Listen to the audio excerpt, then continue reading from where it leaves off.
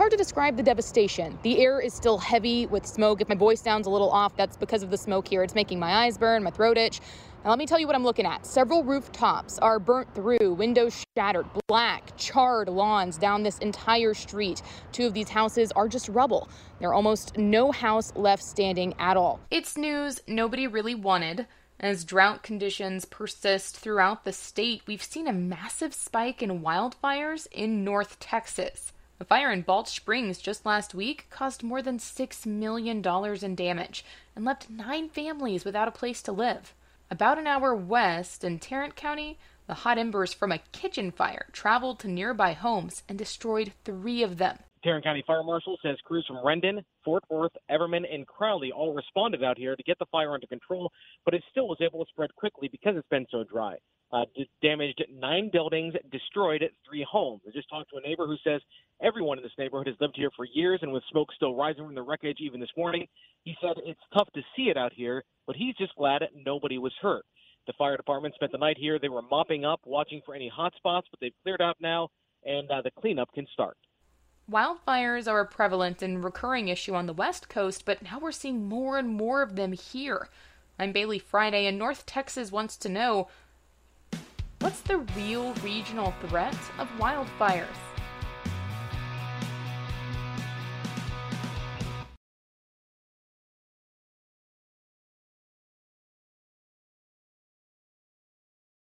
So 9 out of 10 wildfires are caused by people.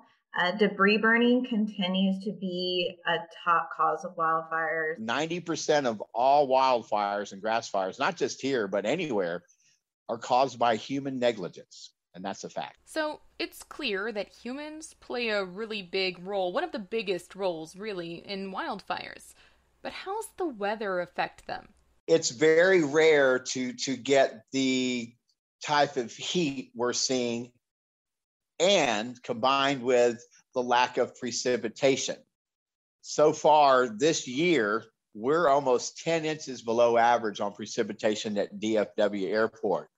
The drought situation continues to worsen across the state as well. That is Dan Brounoff. He's the chief meteorologist at KRLD. When soil moisture is low, like it is now, the relative humidity during the afternoon hours when we get peak heating is low, and dry air heats up faster than humid air.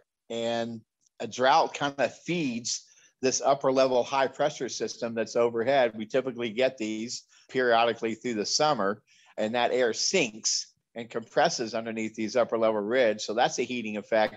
And having no soil moisture and low humidity, the air heats up a lot faster as well. So we're kind of getting a double punch here.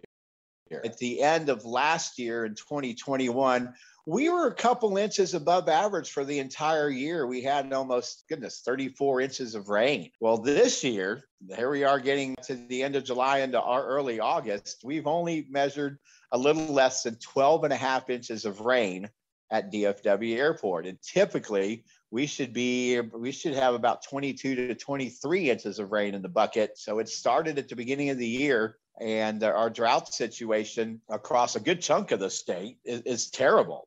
Okay, so how many wildfires have we actually had in the state this year? And what do we see normally? So since January 1st, Texas A&M Forest Service and local fire departments have responded to 6,919 wildfires that have burned 598,224 acres across the state. Texas A&M Forest Service as an agency itself has responded to 1,390 of these wildfires, accounting for 520,840 acres. So on average, Texas A&M Forest Service responds to 1,194 wildland incidents a year involving 462,466 acres. So that is what we see on a normal year. That is Heather Gonzales. She's a program specialist with the Texas A&M Forest Service, and if you've been following these wildfires at all, you've definitely heard of the Texas A&M Forest Service. Fire behavior is affected by many factors: temperature, humidity, moisture levels of the vegetation, the type of vegetation, and wind speeds are some of those factors. So whenever we see, short grasses, really anything of the grass fuel model, we call those flashy fuels. And so those will burn very, very quickly and can potentially spread very fast, especially if it's helped out by winds. But high temperatures, low humidity values, low moisture levels, and high wind speeds can produce a fire environment that has a high potential for wildfire spread. And we've been seeing a lot of that type of fire environment lately. The dry conditions aren't just uncomfortable, they add to that fire environment. DFW didn't see any measurable precipitation for 55 days, from June 4th through July 28th. Okay, keep in mind, that's not really close to the record of 84 straight that was set back in 2000, but it's still the fifth longest stretch since records have been kept. So the drought monitor runs from D0 to D4, 0 being really no drought at all, and D4 being the worst type of drought. Well, the state of Texas, 60% of the state is in a D3, which is an extreme drought, and a D4, which is an exceptional drought, the two highest levels. 60% of the state. This time last year, 0. Nobody was in this type of drought.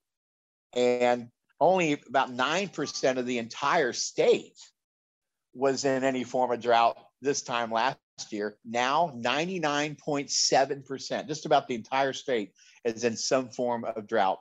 But again, 60% of the state is in the two highest levels. So that kind of gives you a comparison. And it's not just historically dry, it's also historically hot. Double whammy. 1980 and 2011 were the two hottest summers ever recorded here across the Lone Star State and here in Dallas and Fort Worth as well. 1980, we were in a drought and we had a prolonged period of heat. We had, I believe, 69 triple-digit days that year. 2011, we had 72 triple-digit days through the whole summer. And so far this year, leading into August, we're working on 36 days here, getting close here as we work our way towards August. So, and we still have the month of August to go, which is the hottest month on average across North Texas and pretty much the entire state. Especially with this year, about 99% of the state is currently experiencing some level of drought conditions, and that leaves the vegetation more susceptible to wildfire ignitions. We've also been seeing more instances of critical fire weather across the state with a combination of high temperatures, low humidity values, increased wind speeds, and low fuel moistures. Now, it's pretty common to see grass fires in more rural areas, but over the past 2 weeks, they've been popping up in North Texas neighborhoods, places you'd typically feel a bit safer. I actually was in Balch Springs, and I walked through the ruins after that grass fire I mentioned earlier in this episode, the one that spread into a neighborhood from behind and destroyed 9 houses. Yeah. I say ruins because that is truly what they were. I saw homes virtually destroyed. Nothing left but smoldering bricks, charred grass. Others were standing, but the insides were absolutely gutted. There's no way these families could have returned and lived there. When I open the door, you just see flames coming, from across the street, from behind the houses.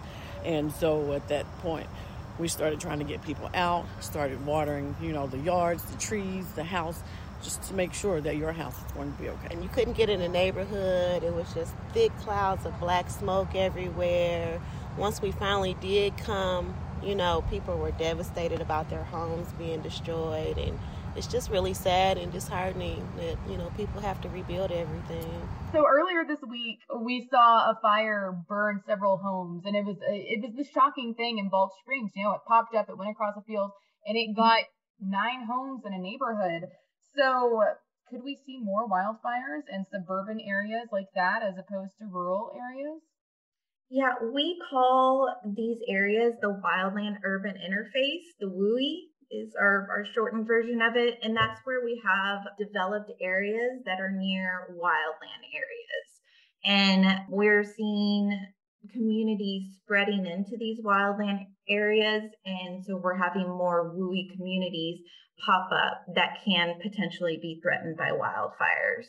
So it is something that is just part of, human populations expanding. And we are trying to reach out to more people and just spread awareness of the wildfire hazard and the wildfire potential in their area. So any residents that live in a WUI area should create a defensible space around their home. That first 5 feet is what we call the immediate zone, and that's the most important, where vegetation and flammable material should be removed or kept to a minimum. The intermediate zone is the next 5 to 30 feet, and keeping trees pruned 6 to 10 feet, spreading out vegetation. What we want to see is a breakup in fuel continuity, is what we call it. So if you have, a whole bunch of grass, and, the fire can just spread through that. Sometimes we don't think, or we're not educated on what a huge, one of those big lawnmowers can do that you pull behind a trailer. You're hired by the city to mow the highways. You're hired by a contractor to mow his land that just so happens to butt up against the subdivision. And that's what sparked that fire southeast of Dallas and Balch Springs. These guys were contracted out to mow several acres of land. And unfortunately, their mower hit a rock, most likely, hit a spark. And when he got 25-mile-an-hour wind, and they were kind of out in an open area with no buildings around, so there was plenty of room for that wind to blow. And it just so happens that where they were mowing, oh goodness, maybe 200 yards to the north was a subdivision. And that fire started. So we know the risks and what could happen after a wildfire starts, but what are some of the ways that we can prevent them in the first place? Proper function and maintenance of the irrigation systems is critical to preventing fires in this type of environment where we have weeks and weeks without rain and incredible heat. On top of maintaining the irrigation systems, there's also operating the irrigation systems properly. So many communities right now are under watering restrictions of different levels. So knowing how to properly irrigate your system throughout the year best prepares your landscape and lawn for when we have a drought period. KRLD's Alan Skaya spoke to Ian MacLean. He's president and owner of Highland Landscaping in Southlake. Often people operate their systems frequently, but don't achieve a deep watering, a simulated deep soaking rain.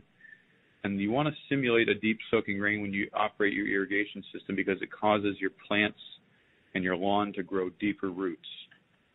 The benefit of the plants and the lawn growing deeper roots is that when we do get to a drought period, they can combat evapotranspiration much better when they have a deep root system because they can utilize more of the water that the plants and the lawn receives with a rain or a cycle of the irrigation system. When you water frequently but don't do a deep soak, then what happens is your plants and your lawn grow shallow roots because they're getting all the water that they depend on in the top inch or two of soil. So to encourage your lawn and landscape to grow deep roots will pay great dividends when we get to drought periods like this one and help prevent fires. It's so many little things right now. Any type of motorized equipment can potentially overheat and cause a fire. And of course, welding, you see that throwing sparks all the time.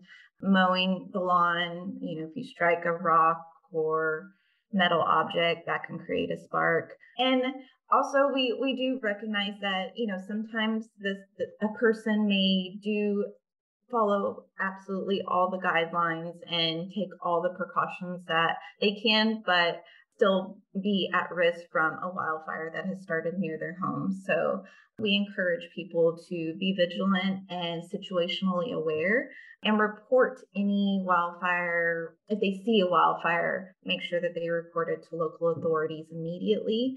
If we get a faster response, it allows us to start suppression early before it gets larger and more complex. So before and after walk around it, critical to successful maintenance visit and for many reasons, but in the context of a fire, that's the role it can play, as well as making sure the company is maintaining their equipment well. Events like this are certainly inspiring a lot of maintenance companies to carry some type of fire suppression equipment with them, whether that be a water tank or a fire extinguisher, even a bucket of sand. If you're catching a fire in a very early moment, a bucket of sand can extinguish it quickly. With more than 1,500 fire departments in the state, it's pretty crucial to support those battling these fires on a daily basis. I would like for people to realize that a large majority of fire departments in Texas are volunteer departments. So many of them have, their regular day jobs, and they are here on a volunteer basis. And a lot of them are supported mostly through donations and fundraisers.